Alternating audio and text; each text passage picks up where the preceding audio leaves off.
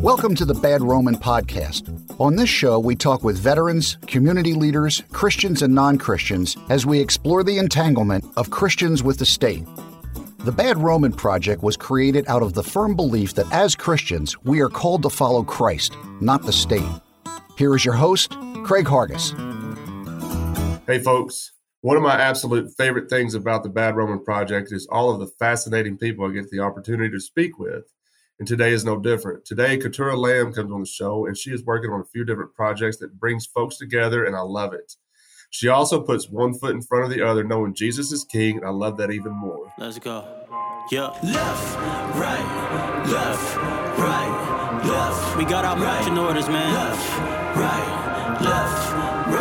We'd rather serve God than serve Caesar, you feel me? Right. I'm just trying to live what he said. I'm just trying to live what he said. Keturah, how are you doing? I'm doing great. Thank you for having me on. It's so exciting. This is exciting. Yeah, this is exciting for me, man. I've been not like a creep or anything, but I kind of been following you a little bit on social media for a while. I'm not even really sure how we got connected, but the stuff I see you post on Facebook and the work you're doing is just fascinating to me. And I was like, and you made a post the other day about you don't debate on social media much anymore, but you got into a debate, it looked like on Twitter, and it caught my attention, and I messaged you, and here we are. And we're going to talk about that a little bit before we get into some of your, or after we get into some of your projects. But before we get that into all of that, tell us a little bit about yourself, because this is your first time on the show and people might not be familiar with who you are.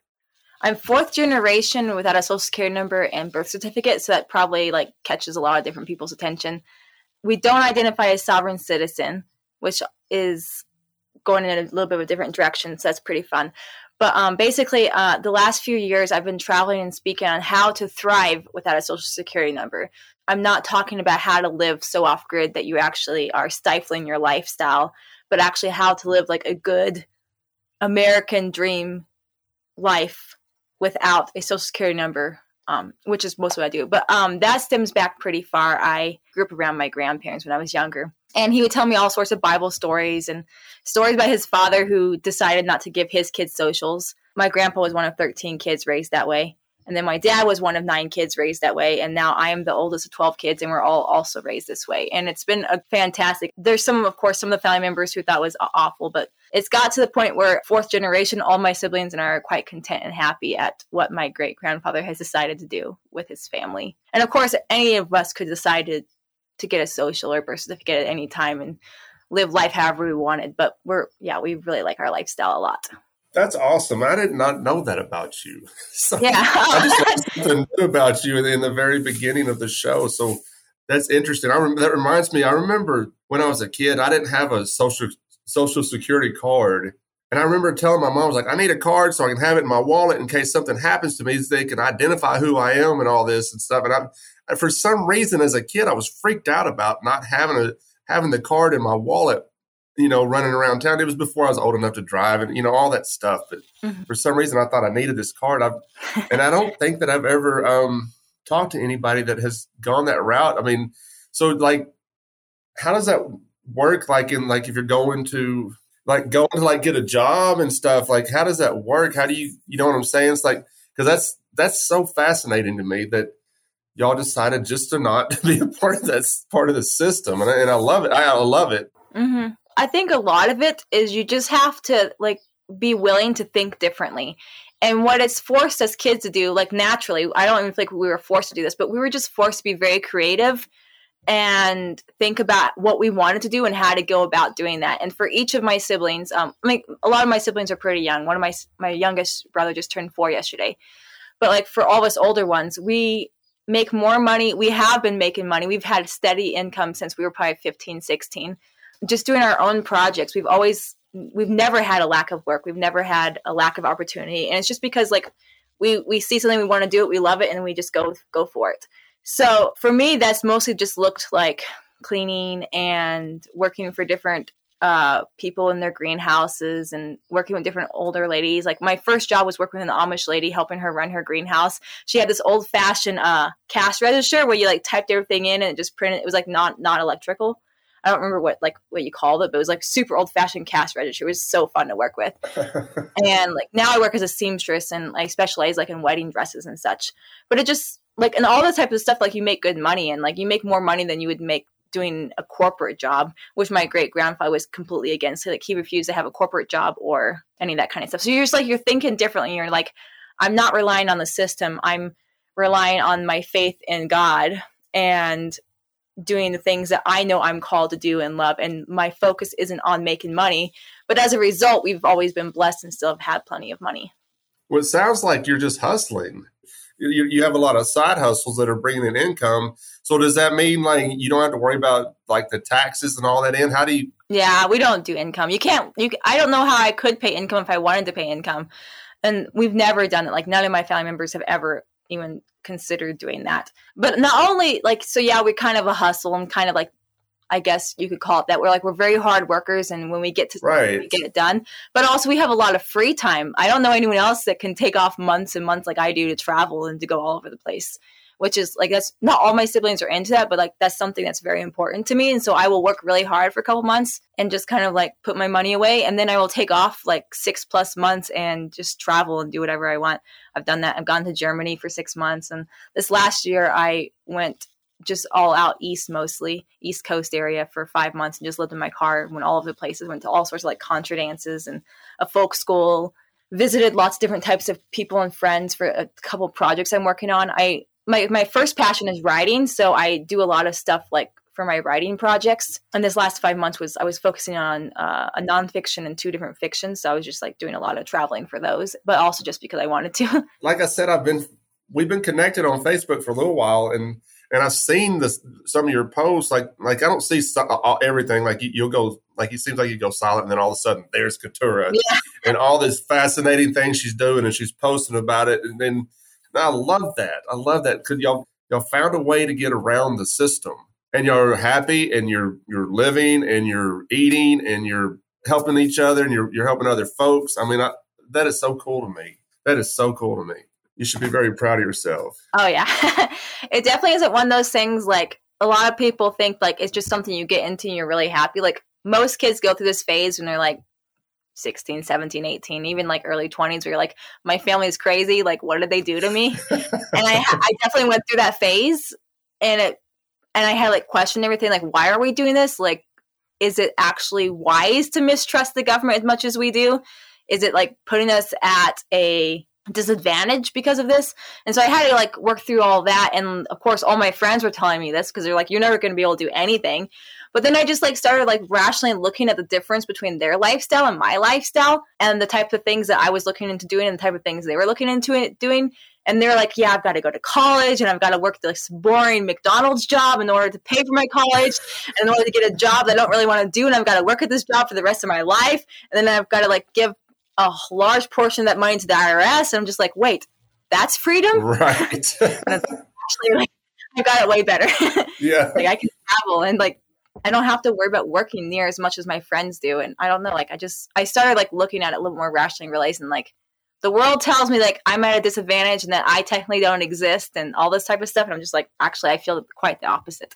No, I'm very envious of you right now. So I'm a little jealous of your lifestyle, to be honest with you. Wow, I'm very envious. That is cool. So what brought us together for this conversation today was a post you made about debating anarchy or Christian anarchy and stuff with some folks was it on Twitter, right? Yeah, it was on Twitter. All right, but before we get into all that, it was funny to me to watch or to read your interaction with these folks on there. I loved every bit of it. Just the way you handled yourself was cool to me. But there's 3 different things that you sent me that you've been working on, part of your 3 projects. But I know you're doing much more than just these 3. But there's one, the social porcupine, which I read the Turtle Island for Women Who Love Woods article on that blog, right? So it's not very long. I'm going to read it real quick to kind of give people some context. And it says, and then I kind of want you to expound on what you wrote on this a little bit and what you experienced there. It says, last weekend I taught hand sewing and embroidery at Turtle Island, an off-grid 1,000-acre nature preserve in North Carolina. I also participated in blacksmithing and net making classes and went on a long, quiet walk, discovering I shared a birthday with one of the founders. It was a beautiful weekend to unplug and pick up skills. The students were a delight. I watched them fall in love with sewing. Some of them claimed they never thought such a thing possible. The truth is, matters of femininity are far from despicable once we move past the lie that we're incompetent. The word empowerment gets thrown around a lot, but it's simply capability and joy. Some call it domestic servitude because they want more corporate slaves and fewer competent women guiding communities. A skilled, capable woman isn't a doormat. She's a queen with a broom in hand, ready to beat the pulp out of the doormat so you'll feel welcomed in her domain. Our sermons will be more readily heard, too, because it will be backed by authentic benevolence. Do check out Turtle Island's available courses. They, of course, have something available for just about anyone and everyone.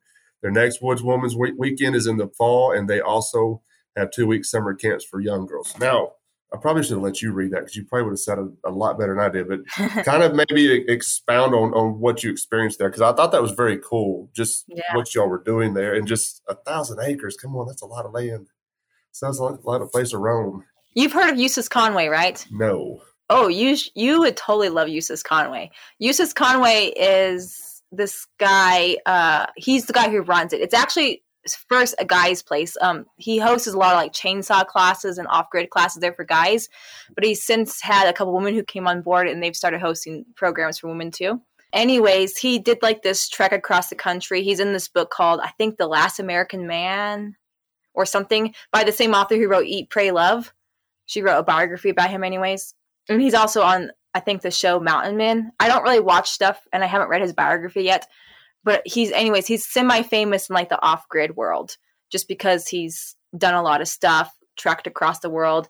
And then his 1,000-acre preserve in North Carolina is completely off-grid. There's no electricity, no Wi-Fi, no cell service, composting toilets, outdoor kitchen, hearth fires, cob ovens. Like, it's just a really amazing place. So beautiful. And it like has had years of work put into it. I would say 20 or 30 years into the place, at least 20, maybe only 15. And there's a lot of opportunities for all sorts of people to like visit it and get a course. Like the courses aren't that expensive, a couple $100 for a weekend course.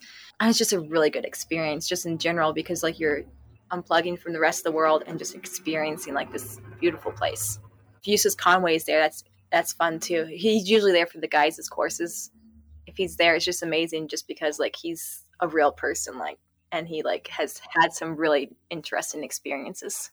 So what brought you to that place? I mean, was it him, or was it just you heard about it through him or through somebody else? And yeah, I heard it through a friend, and I was like, wow, that place looks beautiful. And whenever I see something online or different things, I like put this in the back of my memories to like later on check out. And when I was traveling through, I was getting into doing my living room academy project, which I think we'll talk about in a bit.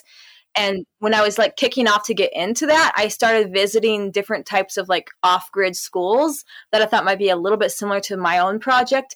And what I did was I talked to a friend. I said, can you come with me to this Turtle Island thing? They're doing a Woods Woman cooking weekend, a cooking day. Let's both of us pay to this class. And I said, let's just hang out. And by the end of the day, I want to see if they'll give me a job here. And so she and I both signed up for the course, and she was kind of like, oh, I don't know about this. She's like, this is a lot of work, but I'll do it for you because I know you want to like teach here. So we did, and the both of us worked there. And by the end of the day, they offered me a job to come back and teach the sewing course in the fall. That's awesome. And you mentioned earlier that all the traveling that you're free to do because of the life that you've chosen to live. And so you get to meet all these people. Like, I always feel kind of like a privilege to get to meet people doing this. Yeah. But you're meeting these people in real life, you know, not through Zencaster like we record on, or not through a Zoom call. You're meeting these folks face to face and making real relationships. And I think that's so admirable. And I wish. I was just going to say, I hear about these people first through podcasts and by seeing posts online though. And then I follow through and find a way to meet them in person. So like what you're doing here is very helpful to make connections like that possible. Yeah, I mean, I'm a social butterfly by nature, you know, and so being able to do this is cool to me. But also, I like to shake hands. I like to hug people, you know, and I like to sit down and have dinner with folks and just talk about things, you know, just if we're just sitting around a campfire stuff, you know, or something like that. But at the same time, I like to sit at home with my cats, so I get a little antisocial, not antisocial, but sometimes you just got to take a break. Do you ever do that with yourself? Like you're like, all right, I've been doing all this traveling. Do you ever just need to sit back and like, I need some me time, just sit down and read, do some writing, and just not disassociate from the world, but just take a step back. It's like, all right, I got to catch my breath. I've been doing all this stuff. And now it's time to decompress and just sit down and pet a cat. It's something very simple. Yeah, for sure. I used to feel like I was very, very extroverted. I took this extroverted test once and got 95% extroverted. I think I was just in a really unhealthy phase or something. But now I'm not that way at all. I mean, I'm the oldest of 12 kids, and I've done so much traveling, and I've met so many people, and I've just come to the point where I realize people are amazing, but also you get a little bit overwhelmed, and a little bit exhausted at times. And so that's part of the nice thing about having my own car when I do travel, and I mostly stay in my car because it gives me that little bit of privacy and that little bit of space. And I'm not really required to do anything necessarily. If I feel on my travels that I'm just seeing too many people, I'll take a couple days off and go camp in a national forest or something, or I might spend a half a day at a rest stop before going to visit someone and just stay there and write for a bit and read for a bit. I don't know. Yeah. Just having a car gives me that flexibility so that way I don't have to necessarily go to the next place and rush to the next place. I can take my time and take some time to rest and recharge. There's something about living in this part of the country that they call it the Mid-South. So Tennessee is kind of convenient to the East Coast. And then if I wanted to go to Florida, or even go a little further, past Arkansas, and so I've had the opportunity living here with folks that I've met online who pass through the area, and I've got extra space in the house. If they need a place to stop and rest, they've stayed. I've met some incredible people. My friends Elaine and Matt have stopped here twice now. I met them the first time. They were staying in an Airbnb here in Oakland, Tennessee, where I live. And I told them, I said, next time you're through here, I was like, man, I got a spare room with a bathroom. It's got all that stuff. If you just don't spend the money on that. Come, and so they come in and spend a night stay at the house. And we have some of the most incredible conversations, because when you get that opportunity to talk to folks who kind of think like we do, not kind of, these folks think like we do, so you get the opportunity to talk to them, and it kind of recharges you, because when you get out there in the world with folks who don't think like we do, they feel like, man, that can beat you down, and it'll drag you down and drags your spirit down and all that stuff. And when you get to meet folks like that and they come in, recharge you, and then they go about their path wherever they're going, But I love that, this part of the country, it's allowed me to get to meet folks just passing through. It's just I don't have to listen to some garbage on TV, or listening to some news anchor screaming about how bad it is out there. It's not all bad. There's a lot of good out there, and I've discovered that with getting to meet folks like them, and now with you. But this other thing you sent me, it's another site you're working on. It's called The Girl Who Doesn't Exist, and I just noticed this. I don't know why I didn't notice this when I was setting up the show, but it says The Girl Who Doesn't Exist is on an NBC docuseries. I want to talk to you about what you and your grandpa did, but tell me a little bit about this. What is this docuseries on NBC? So last year, it actually was about this time, probably exactly this time. It was mid-June last year. I hosted an event in New Hampshire with a couple of friends called the Yellowstone Outpost, and we hosted it at the Porcupine Festival. It's a libertarian festival in New Hampshire. Are you familiar with it? Is that the Pork Fest that everybody's talking about? Or yeah, Pork Fest. Okay, yeah, I've heard of it. So we went to Pork Fest and we hosted our little event there called Yellowstone Outpost, and we basically just gave a bunch of different speeches on different topics. I shared on my life without a social security number, and there was a couple of people going through the area, a couple of journalists going through the festival, interviewing people about the libertarianism event and also libertarianism in general. And they came to my speech, and I was in part of episode 2. So it was just something small. No, that's pretty cool. It was a good connection too. I'm still friends with one of the journalists from that, and I think she and I will probably meet up sometime soon in the future again. She was so sweet, and she was so supportive, and I liked her a lot. It was kind of a little bit scary for me, to be honest, because like I am very free. Like my whole blog, The Girl Who Doesn't Exist, is about how I live life without a social security number. But at the same time, like even though I'm very public about it, I'm also sometimes a little bit wary when media gets involved, because I'm like, how are they going to present this? Because most of the time when you see people talking about non-social security number life, it's pointed at like sovereigns. You're probably familiar with sovereign citizens, right? Yeah. It's more in that direction. And of course, they're a little bit crazy, and they really get the crazy hype when they're presented. So I was just like a little bit nervous, but she did such a great job. She was like very unbiased. I mean, like she was a little bit biased. Like she liked us, obviously, but she was just like very nice in her presentation and didn't make me seem like a crazy person. So I like that about her. Well, that's always good when media doesn't make you sound crazy. Yeah. Because I mean, there's a lot of people when just talking to people just in general online about the stuff that we talk about, they call you. I mean, I've been called crazy. I've been called all kinds of things because I'm like, well, hang on a second. First of all, I'm a Christian and I can't support your Christian nationalism. I got into this long thread on, and not to get in too far off in the weeds on this, but I got in this long thread. Somebody tagged me in this post, and it was a Bible. And the cover of the Bible said, "We the people." And I'm like, man, I was like, all right. So, and he tagged me in it. And it was right after the Lark and Rose episode. And I commented, I said, y'all do understand that you are entangling government documents with the Bible. The Bible. Have you ever heard of theft and murder? God said, "Thou shalt not steal, thou shalt not kill." That's what this country does. They've been doing it from the outset. I mean, come on, they weren't. Anyway, I'm going to get too far off in that. But you did this thing with your grandpa, and this caught my attention because my granddad, he's passed away now. He passed away actually right when I first moved to Tennessee, and he was a hero of mine.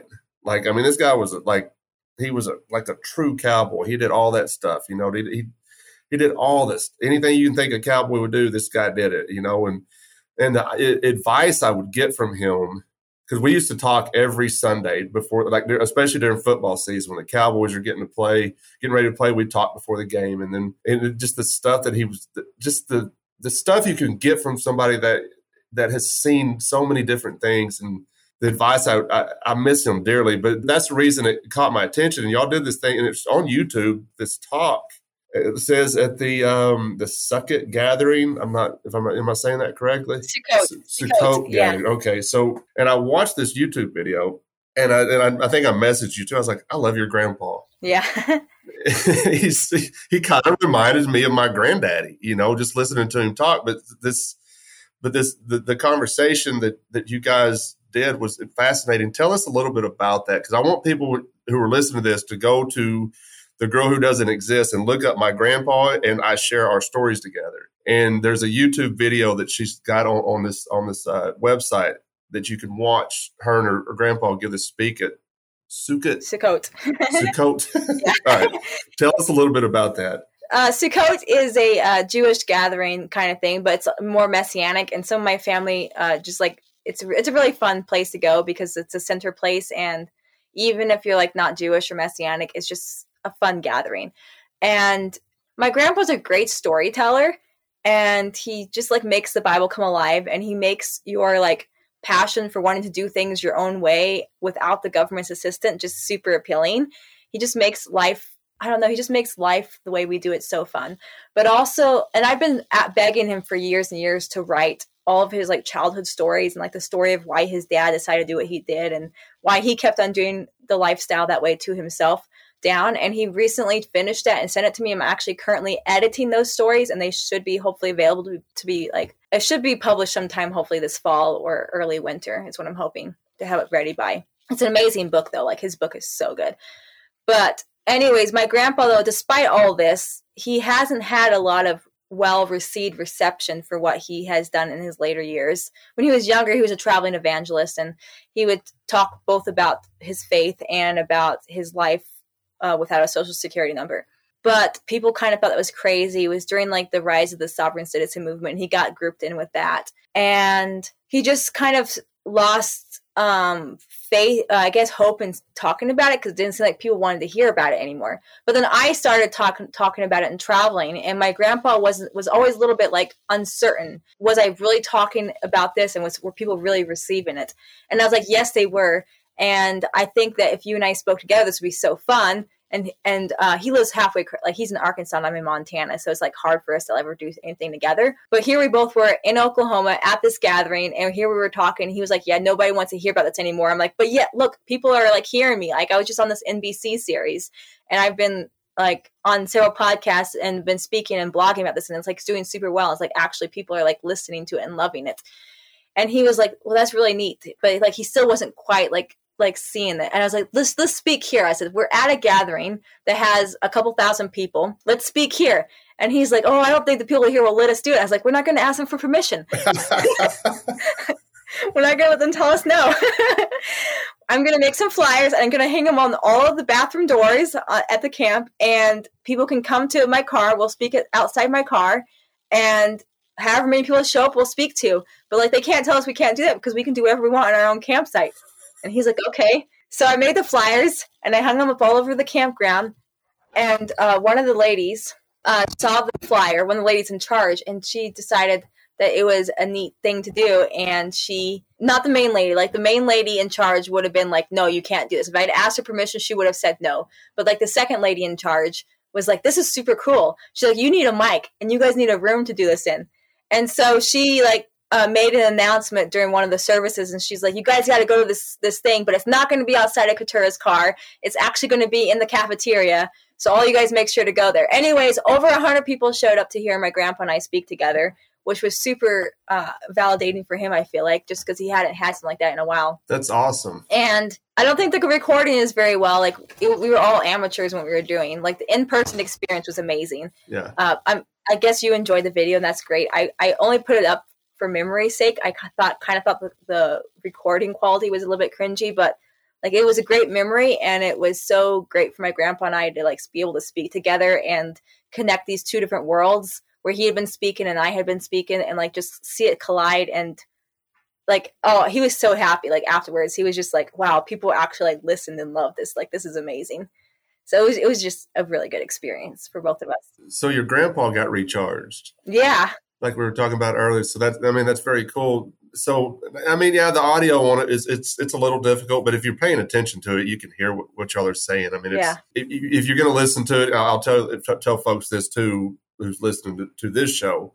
If you're going to watch the YouTube video, make sure you've got some quiet time, because the audio is a little rough, but you can make out what's going on. But what were y'all talking about? Tell the folks who are listening what y'all were talking about. So my grandpa and I, we both were raised the same. Our point of views are slightly different. For him, this whole thing is more faith related, and for me, having a Social Security number is distinct from my faith. Like they're not necessarily in the same category. So I just was like, let's both of us give our testimony of what it was like to be raised without a Social Security number, even if it's a little bit different. Let's show people that you can have different sides and that family can still get along. And let's tell them like what it's been like being raised this way. So my grandpa talked more about the faith side of what it was like being raised with that Social Security number. I talked more about like the struggle of what it was like to like come into this decision of accepting this tradition for myself, and how it has impacted my later life and in a good way. And we just came to this point where we talked a lot about faith, but we also talked about like logistics of what it's like to not have a Social Security number, and how those logistics are different for each of us, and how they were different for each of the two of us, because like we live in different eras, obviously. And he's a guy and I'm a woman, and I'm like in the 21st century, and like he was like living in a completely different time, I feel like. So it's very different, and yet it's worked for both of us because of who we are and our faith and just like what we want out of life. And like just focusing on that, like this is all about like having healthy dynamics with the people in your life and being a pleasant person and knowing what you want out of life and going for that instead of like living in this fear. Like my grandpa and I both are like harped on that. Like, it's not about living in fear. It's not about living in hatred. It's because you love God, and it's because you know what you want. And it's because you have faith and you have hope that you're able to live this lifestyle. It's not because we hate or fear the government. If that was our focus, then we'd become just like the sovereign citizens and live this super isolated, stifled life that would not be healthy at all. And so I talked a little bit about that, about how like part of the reason that this is a good experience for me was because I had a good father. And if I hadn't had a good father, then this whole like lifestyle would probably be viewed as a toxic lifestyle. I think that's awesome. That's what I find so fascinating about you. And just you're a go-getter. And your grandpa was doing this with you.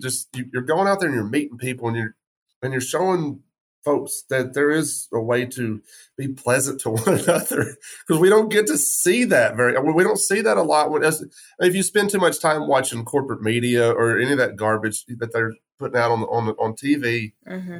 you forget, because I'll see the stuff that people fight about, and then I go to work or I go to the grocery store or wherever, and nobody's acting that way. Yeah. People are fighting all the time, it seems like, when you're watching this stuff or if you're reading stuff online. And then I'm like, I'm not experiencing any of this. I'm not experiencing anything. I'm not saying that there's not people out there that are not pleasant to be around. Don't get me wrong. There's people out there that are hateful. I get that. I've been around them. I saw a lot of that, especially during the COVID stuff, especially in the Memphis area. Like, Memphis really took that stuff seriously. And a lot of people really took it seriously around here. And they were really unpleasant to be around. But the vast majority of my time with folks, especially these days, people kind of let go of a lot of that stuff. But I'm not experiencing the stuff that people are fighting about. I see people fighting about stuff online, like this Target thing. And I was like, why are people mad about Target? I had no idea. I asked a question about it on Facebook just because I was curious. I was like, why are people mad about Target? And then it turned into this long thread for 2 or 3 days, which I finally lost interest in. I was like, all right, now I know why people are mad. It's stupid. Yeah. But it's stupid. But all right, y'all are mad. Be mad. I don't care. Anyway. Yeah, that was a fun time. I mostly, my grandpa and I, we both handled it in similar but different ways. He just was like, oh, people are going crazy and they want everyone to wear masks. So my grandpa went everywhere wearing a bathrobe and a gas mask.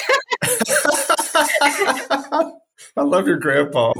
And then I was just like, oh, people want me to wear a mask. Well, watch me. I'm not even going to wear shoes. And so I got it everywhere. Like, I didn't wear a mask or shoes because people were so focused on the fact that I was barefoot. They forgot the fact to realize I wasn't wearing a mask. So we just handled it our own way. And we laughed at the people who were unpleasant, and I met a lot of really nice people during that time. So overall, 2020 was a great year for me. I was going to ask you at the end of the show just to kind of pick on you a little bit, but like every picture I see you in, or people tag you in pictures or something, you're never wearing shoes. I'm like, is she always barefoot?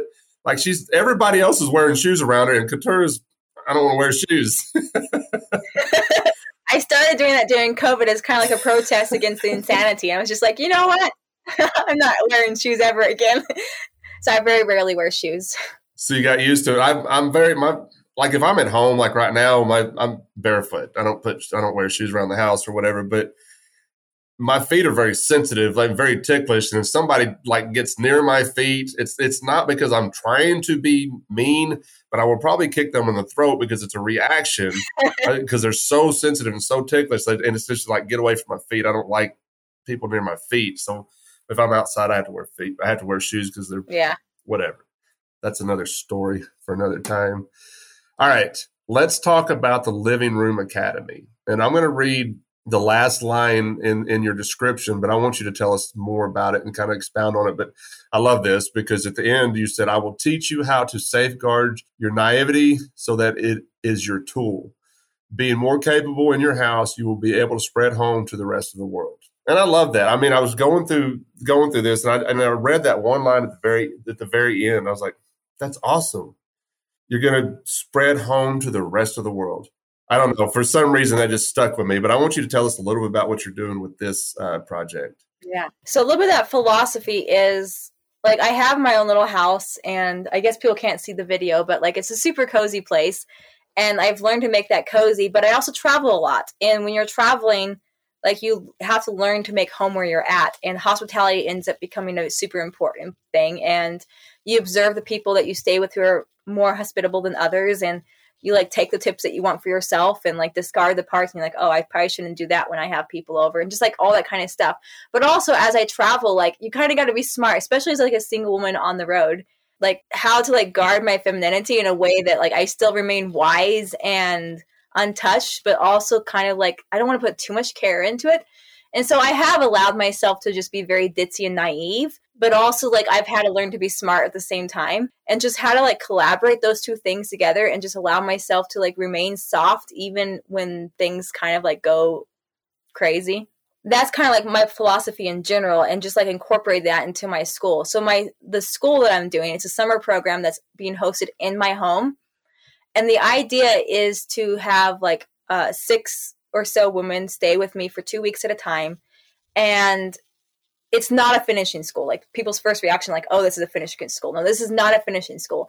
This is learning how to be more capable and competent as a woman wherever you're at, but starting in the home, and it's like coming and seeing how I do it, and just like being more aware of like how we dress and how we eat, and cleaning and cooking. We're starting out with like some basic cleaning and some basic cooking, and then going into like some hand sewing, some afternoon walks, some evening reading of literature, discussions of like what different things mean as a woman, like beauty, and our philosophy of like these two different extremes, like feminism and super conservative Christianity, and stepping away from both of those views of what it means to be a woman and coming to a different place.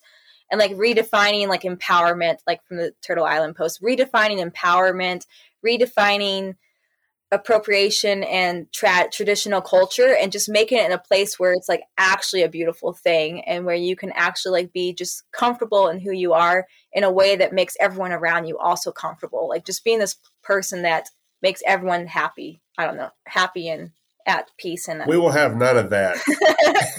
I'm joking. No, but the thing is, like, this is what's super encouraging is like this philosophy. Like at first it seems like, oh, people are going to hate that.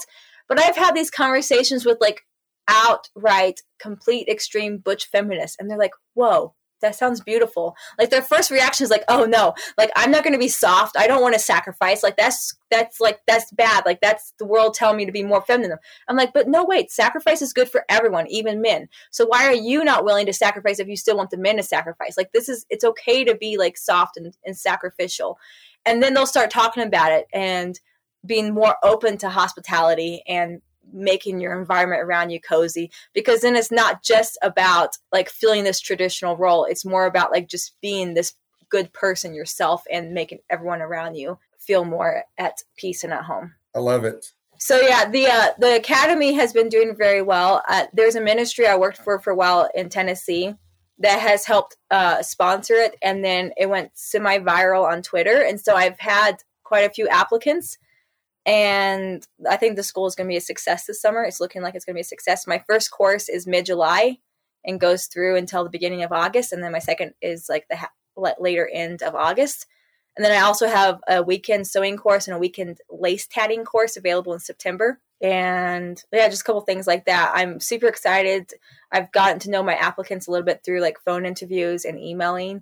And it just seems like it's going to be a super good thing. And for everyone, like this isn't just about sewing and cooking and cleaning and wearing pretty clothes. Like that's just like the surface stuff. Like what this is really about is like learning how to be a community builder through your home, and not having to feel like you have to have all these special tools and all this like ways to do it. It's like, how can you make friends from where you're at? Like this is what this is really about, is like just being that community builder through hospitality. I think that's great. I think that's, like I said, I get the opportunity to talk to some very fascinating people with this show, and you're no exception. I mean, I love it. I love what you're doing. I love the work you're doing. You're very busy. And like I said in the intro, you're doing it to bring people together. Mm-hmm. It's coming from a good place. It's not about Keturah. It's about, like you just said, community building. And I love the stuff that you're doing. Okay, we're going to shift gears a little bit and go to a couple of Facebook posts. This is what really kind of brought us together for this conversation today. And you had another post the other day that was not a part of the plan, but I loved it. I was like, Yeah. I want to talk to her about this. It is said, you said, it is mobs, not cults, that we must fear. Mobs deem others unworthy of existing, and are willing to burn them and drown them and silence them for being a witch or a heretic. Flee all mobs and join a tribe. If I don't get called a heretic at least once a week, then I figure people stop listening to the show. But I love this post so much because I think that's true. Flee the mobs. Because the mob mentality that we see that goes on, especially during like political cycles and stuff, it's wild. And when you take a step back and get out of it, but like I said, when you can take a step back and watch what's going on with these people and how hateful and angry they get with, because of this mob mentality. Where did this post come from? Because this is not what I messaged you or wanted to talk to you about originally, but I saw this the other day. I was like, oh, I got to bring this up before we get into the debate she got into. Yeah, I would say that post has come from a lot of my life experience in general. Like, I am a Christian and I love like church and Christianity. I'm also quite anti-establishment, and my family is very large and very different. When we get into the next part, I'll talk a little bit about my uncle and like Facebook arguments in general and like why I made that comment too. But like, our family could be considered, not my immediate family, but like in general, our family could have at different times been considered a cult. And I mean, like, I've been called a heretic. Because of my different like non-mainstream views, religious views and different things. And I could argue those different points about how like, oh, but these are like older views that people had way before modern Christianity and different things. Like, I have a lot of views that aren't just your typical view. And so I have been called a heretic among different Christian circles, and probably a witch, probably a cult, part of a cult, all those different things. And what I've noticed in all those different experiences is that people who like go out of their way to like label people who are different from them these things, like, my family is not toxic and we're not hurting anyone. If anything, like, I mean, for sure, like, we are helping many people, and yet we get called those different names, which is quite bizarre because like the only people that actually cause the harm are the mobs who attack the people who they label that. I'm like looking back in the old time, like, I'm not talking down on Catholics, but like how Catholicism would like go after these different people and call them heretics and kill them, you know, like where the heretics causing damage, at the end of the day, who lost their life was the heretics, you know, like not anyone else. Or like during the Salem witch trials, like all these witches were supposedly so dangerous, but the mob killed the witches. That wasn't like these women causing actual any danger or harm. And so it's that same idea, like even in modern times where we like are so afraid of these different denominations, where like mainstream Protestant Christians really hate Mormons, or they really hate Seventh-day Adventists, and these people are part of a cult, and like they can put forward this like really hateful disposition towards these different denominations because they aren't Christian enough, or they're heretics, or they're cults, and therefore they're somehow justified in attacking these different groups of people because of these different weird beliefs, what they classify as weird beliefs. And so like, basically I'm just like talking about like this. Are you willing to be a part of a mob because you think it's wrong for someone else to be part of what you consider a cult? Or can you take a moment and just like step outside of this group of hateful people and like look at this other person for who they are and realize that maybe they aren't a cult, and that they're just like a person who's thinking and doing things differently than you, and like that's okay. And then when you get into it, like, or are you maybe even slightly envious of this person's life because like maybe it's not so much that they're a cult as like they actually have a family and a community. And like, and that's not necessarily a bad thing to have a community or to have a tribe or to have what some people could call a cult. Like that camaraderie and togetherness is actually something we should be coming closer to. And that's something that like a lot of people who are classified as a cult have, like Mormons have that. And a lot of Seventh-day Adventist families have that. And a lot of these different places, people that are considered cults, they have that family and that community that gets attacked by like a mob point of view. Well, it's so strange to me too, because I mean, I've talked to Mormons on the show, and I've talked to all different kinds of people when it comes to however they believe, and it's strange to me when I got, like, I spent a lot of time in Southern Baptist churches, and I had this mentality that, and I was taught this in these churches, that they could trace their history all the way back to the early church.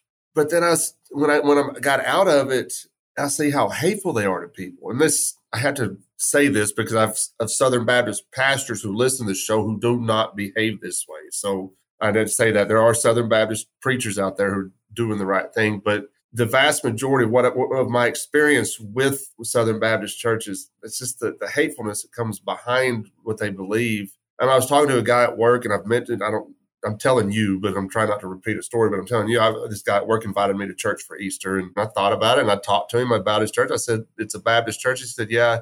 I said, Southern Baptist? He goes, no. He said, it's not Southern Baptist, but it's a Baptist church. He said, the Southern Baptists are letting all the queers in their churches now. And I looked at him when he said that, and I think I stared right directly through him. And I was like, I can't come to your church. If this is the way you think, the way you treat people, if that's the way people are acting, I don't want to be a part of that. I heard all the backbiting. I heard all that stuff from folks in these churches, and it's a mob mentality. It's wild to me. And I was going to ask you too, like you said, like your immediate family, y'all think a certain way, but like the rest of your family, do they view you as like crazy? Because I mean, my family loves me, but when I first started like transitioning into anarchism and understanding how that aligned with my faith, they thought I was going crazy. My mom's on board now. Like my mom's like, I'm never voting again. You know, she's all about all the stuff, you know, the stuff we talked about. And, you know, my stepdad, he's a former Marine, and he doesn't understand it. So I don't even have the conversations with him. But I think coming from West Texas, the vast majority of my family is what you would consider red, you know, super conservative Christian.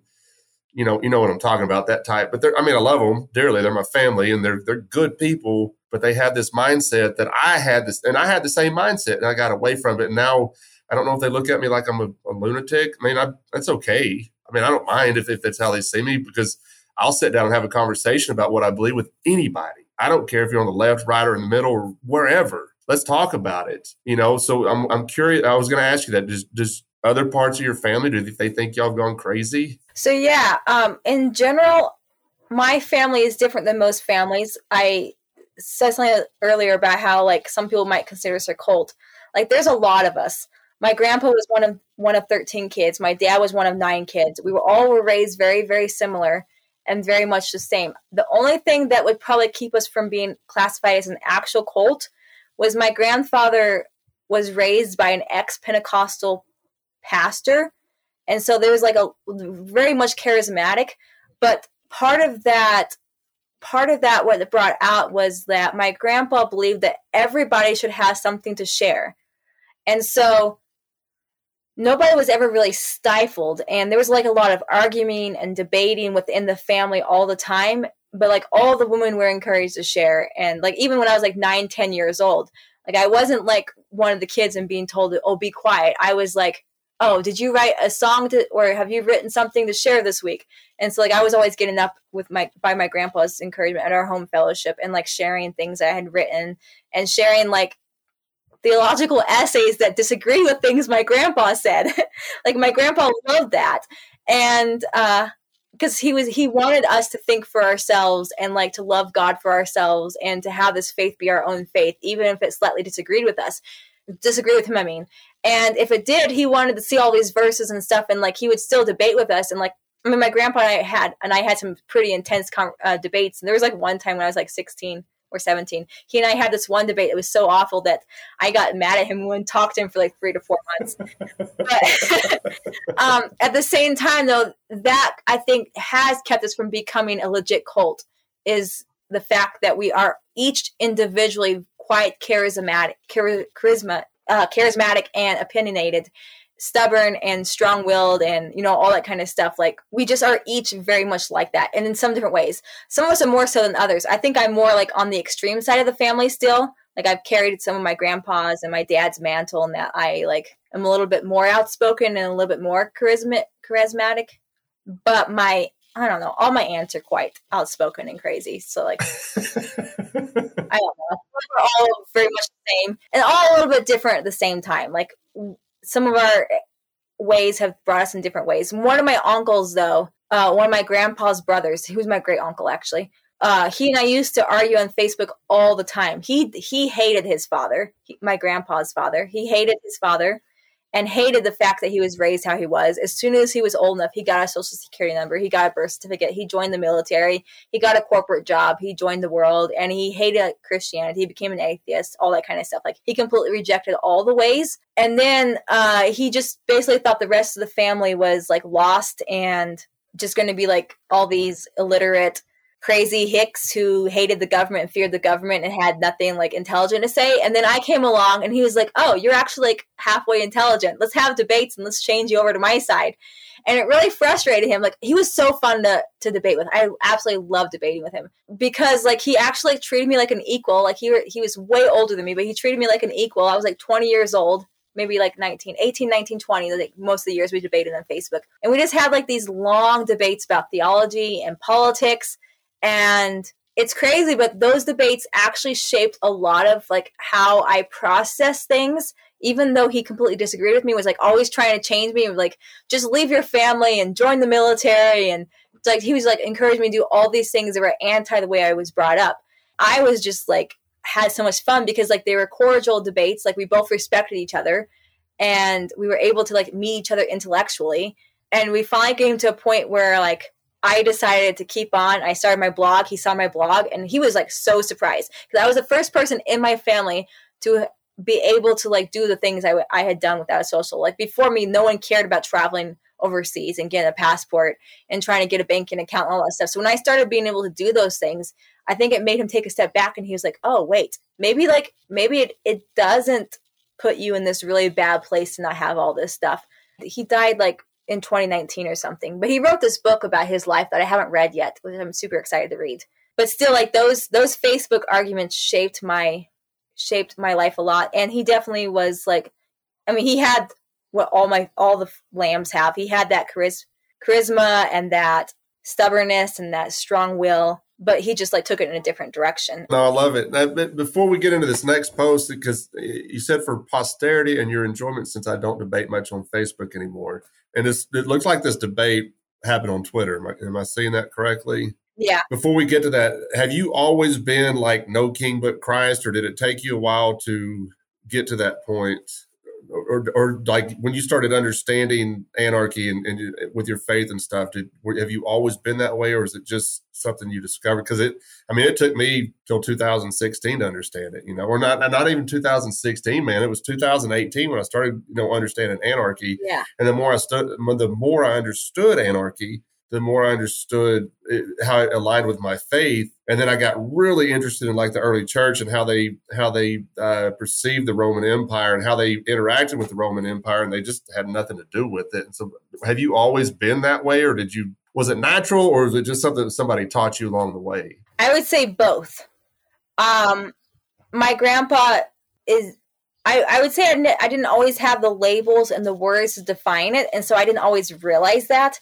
I would say that I always have been this way, but I wasn't always like knowledgeable enough to be able to vocalize it, if that makes sense. I've always like loved the Book of Judges, and I've always interpreted it as like, oh, it was good to not have kings, and it was bad when the people asked for a king, and like we're going to be cursed for it. And I've always been of the opinion like Robin Hood like was anti-king and anti-tax, not anti-king. Robin Hood obviously liked his king, Richard, but like he was anti-tyranny and anti-taxes.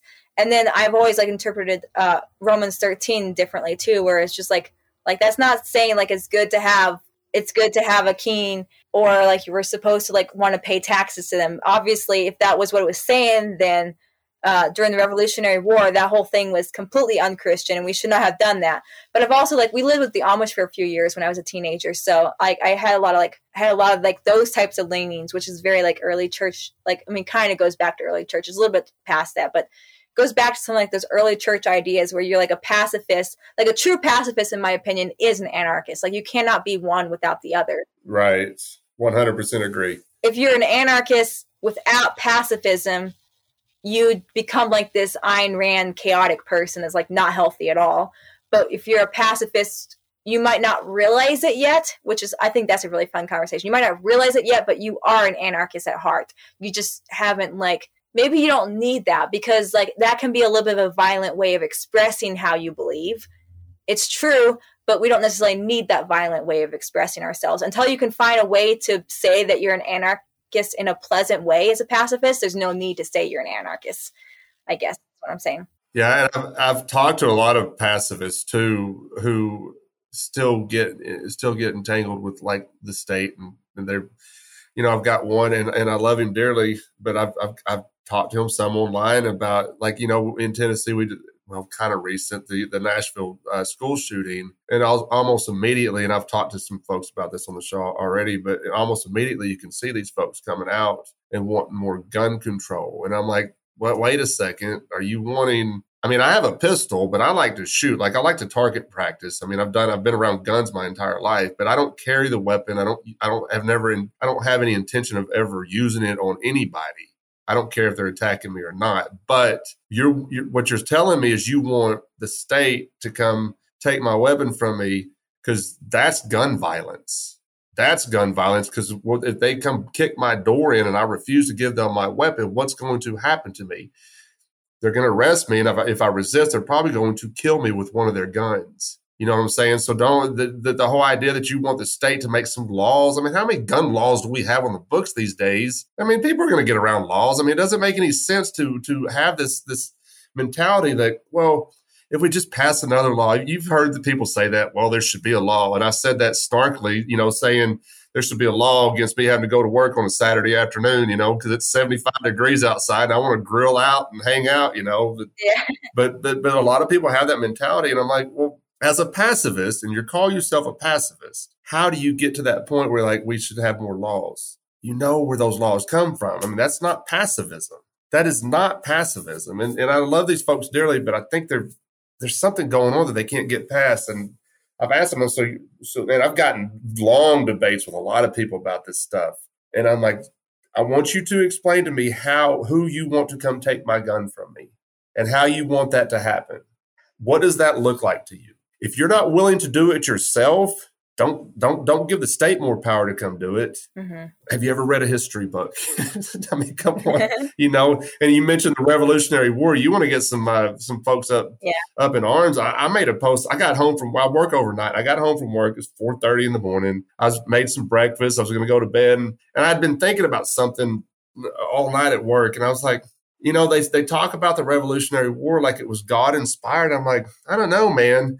I don't think Jesus would have condoned any of that. Yeah, no, for sure. And I made a post about it, and I went to sleep, and I woke up and my Facebook was going crazy. Mm-hmm. And somebody commented, she's like, Craig gets home from work, makes a post, blows up Facebook, and goes to bed. And I wasn't trying to start a fight, but it was just something I was going through my head all night at work. Mm-hmm. And I was like, Jesus would not have condoned any of that. None of it. He would not have endorsed fighting against England. I mean, whether it was good or bad, I mean, it's Jesus would not have been involved with it in the early church. Even prior to Constantine, they would have been like, "That's not my thing. Mm-hmm. We're nonviolent."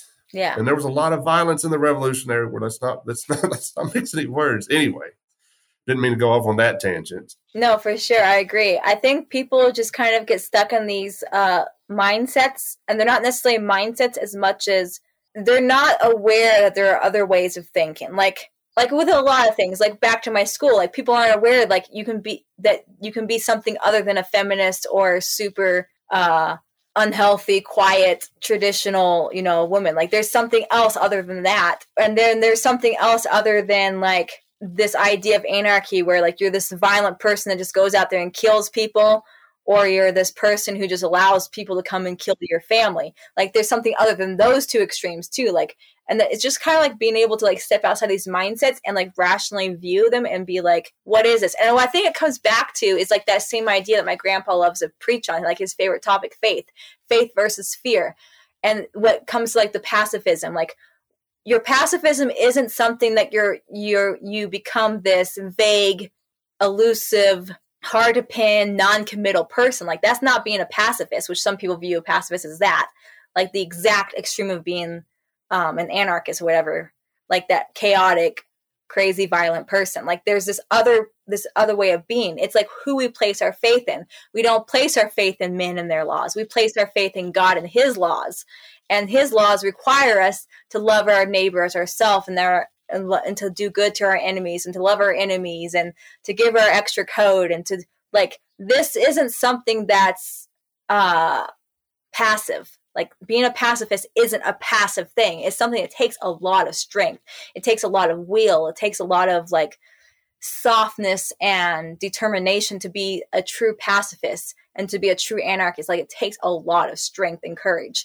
And I don't think people quite are able to quite grasp that yet because they don't quite understand the difference between the fear and the faith. And they put a lot of fear into a lot of their decisions. And until they can step back and like worry less and be anxious less and have less fear and live in a faith-filled way, they're not going to be able to realize that distinction. Yeah, and I haven't always been a pacifist. Yeah. I had that mentality. It's like, well, we're just sitting around not doing anything.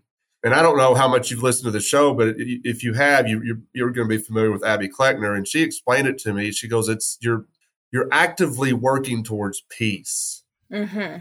And when she said that to me, I was like, oh, wait a second. So I'm not sitting around doing nothing as a pacifist. I'm actively working towards peace. And like you said, and I 100% agree with you. I was sitting there nodding the whole time you were talking because it takes a lot of courage. It takes a lot of strength to be a pacifist. Mm-hmm. I mean, because people view us as like weirdos, like you can't act like, well, somebody breaks into your home.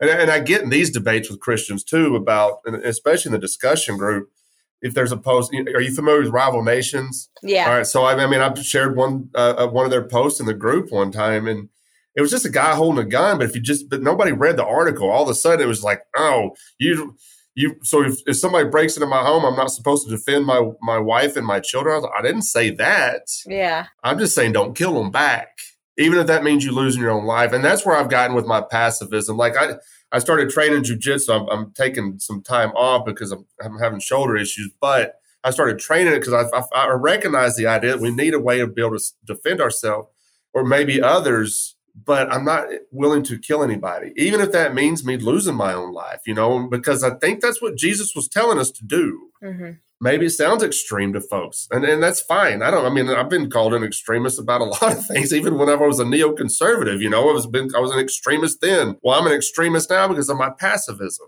and we got off this, but the anarchy post is what brought us together today. How did this get started? Because, I love your mentality of the no king but Christ. I'm right there with you. But how did this get started on Twitter? Because you said you don't debate anymore. I try not to. I like sharing pictures of my cats on Facebook anymore and try not to debate. But every once in a while, I'll get sucked into one. Yeah. So basically my rules with debates are if I notice that someone is completely like going to attack my view right off the bat, I don't respond to them. And then because I'm just like, they're not looking for a discussion. They're looking to like kill an idea. They don't want to actually to exchange ideas. So I'm just like, there's no point in talking to someone who already knows that they're right. But sometimes on Twitter, it's kind of fun because it's a lot more open and it's people you don't know. I mostly don't debate on Twitter either. It's more like I share like cute house stuff and my school things and my writing and just like fun stuff that has more to do with life and travels and thoughts and ideas and very few actual debatable things. Every now and then something has gone in a way that I'm just like, oh, I didn't expect that to blow up because like it was not controversial at all, but somehow someone found it controversial. But yeah, then I think I can't remember which guy it was, but some guy posted this thing on Twitter about... Says real Christians don't support tyranny. Oh yeah, he's like real Christians don't support tyranny, and he's just a troll. Like he's famous for being a troll on Twitter, so it's fun to like troll his posts because like that's what his posts are for. So I just got on his post and made a reply about what did my reply say? You said real Christians are anarchists. Oh yeah, real Christians are anarchists. Yeah, that's what you said. That was your first reply. I'm not going to read everything, but that was your very first reply. It's like real Christians are anarchists, and then it turned into all this other stuff. And it seemed like you were able to kind of convince some of these folks that you were right. Maybe not all of them, but yeah, for sure. So the way I do that is I just use and Twitter's a fun place to do it because you haven't got a lot of words to work with anyways. So you've just got to think quick and think precisely. So I just and the way I engage with the people is I don't get uptight.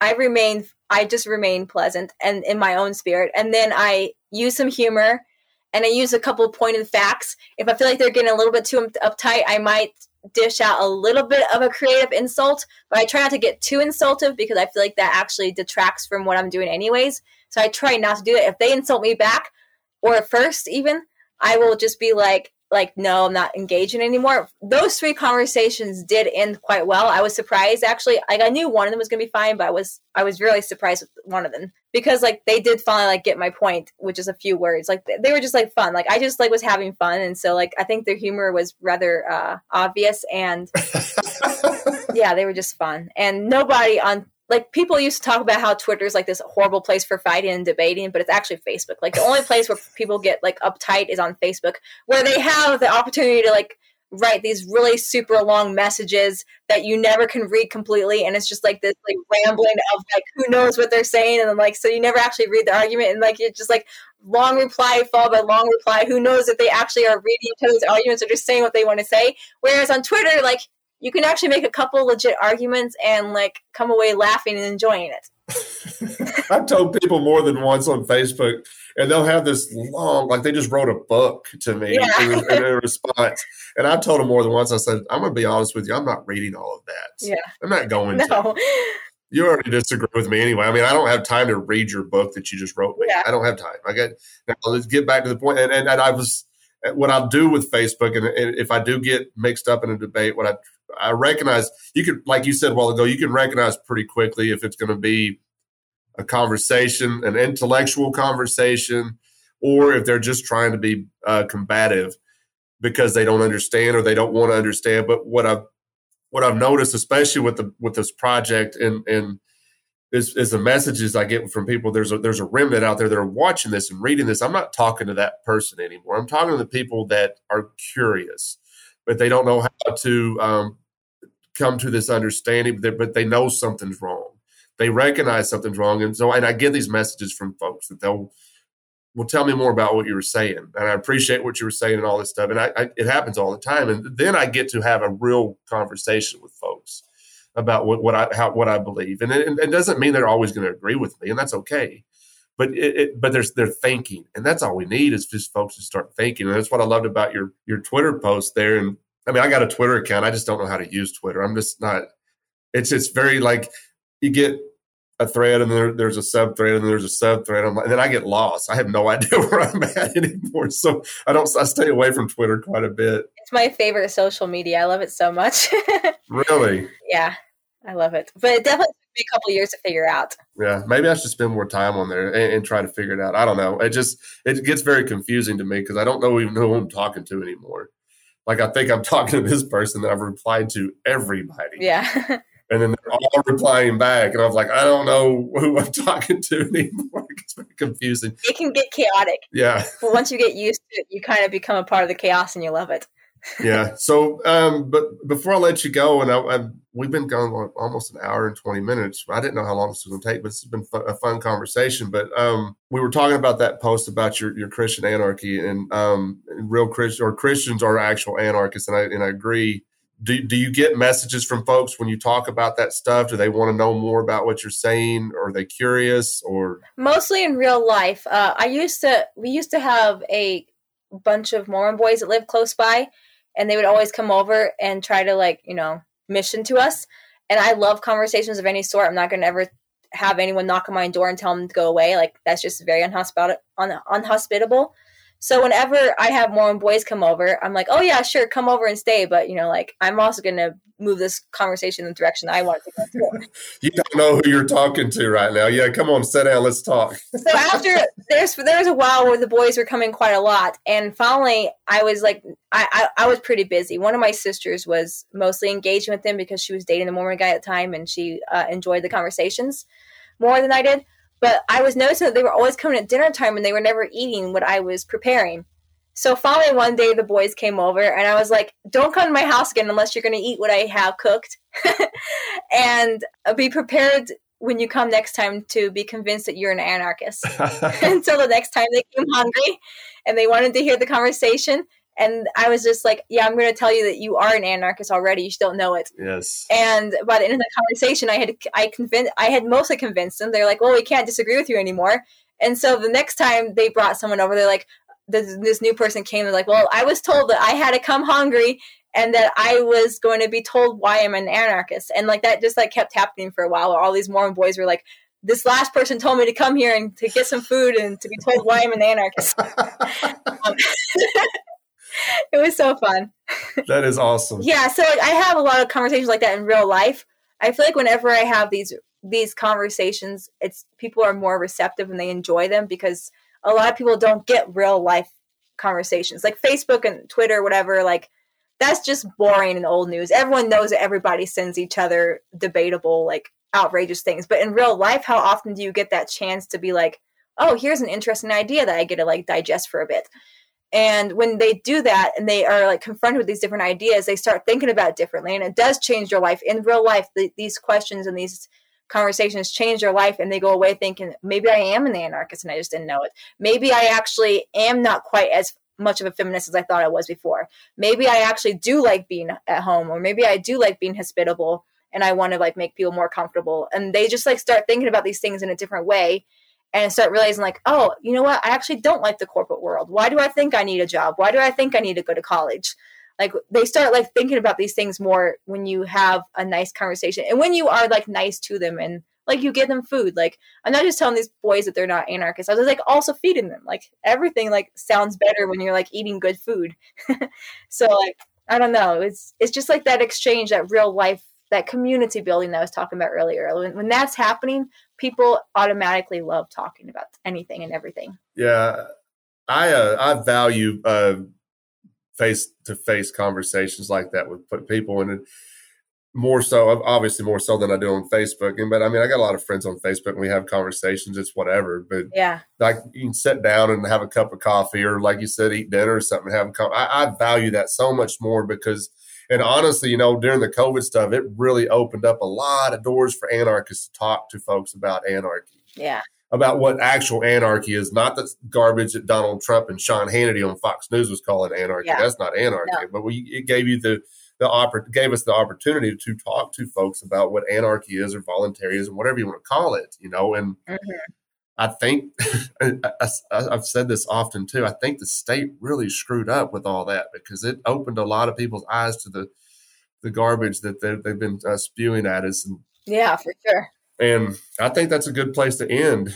What do you think? Oh, I think so. I agree. Yeah, it's been great. But we need to do this again. You said your grandpa's going to write a book. Maybe you can talk to your grandpa and coming on and we can have a conversation with your grandpa. Oh, he would love that. That would be so fun. Yeah. Maybe when the book releases sometime in a few months, that'd be a great idea. Awesome. So before I let you go, whatever you want to plug, man, tell folks where they can find you, and I'll let you get out of here. They can find me on Twitter. That's the best place, Keturah Abigail.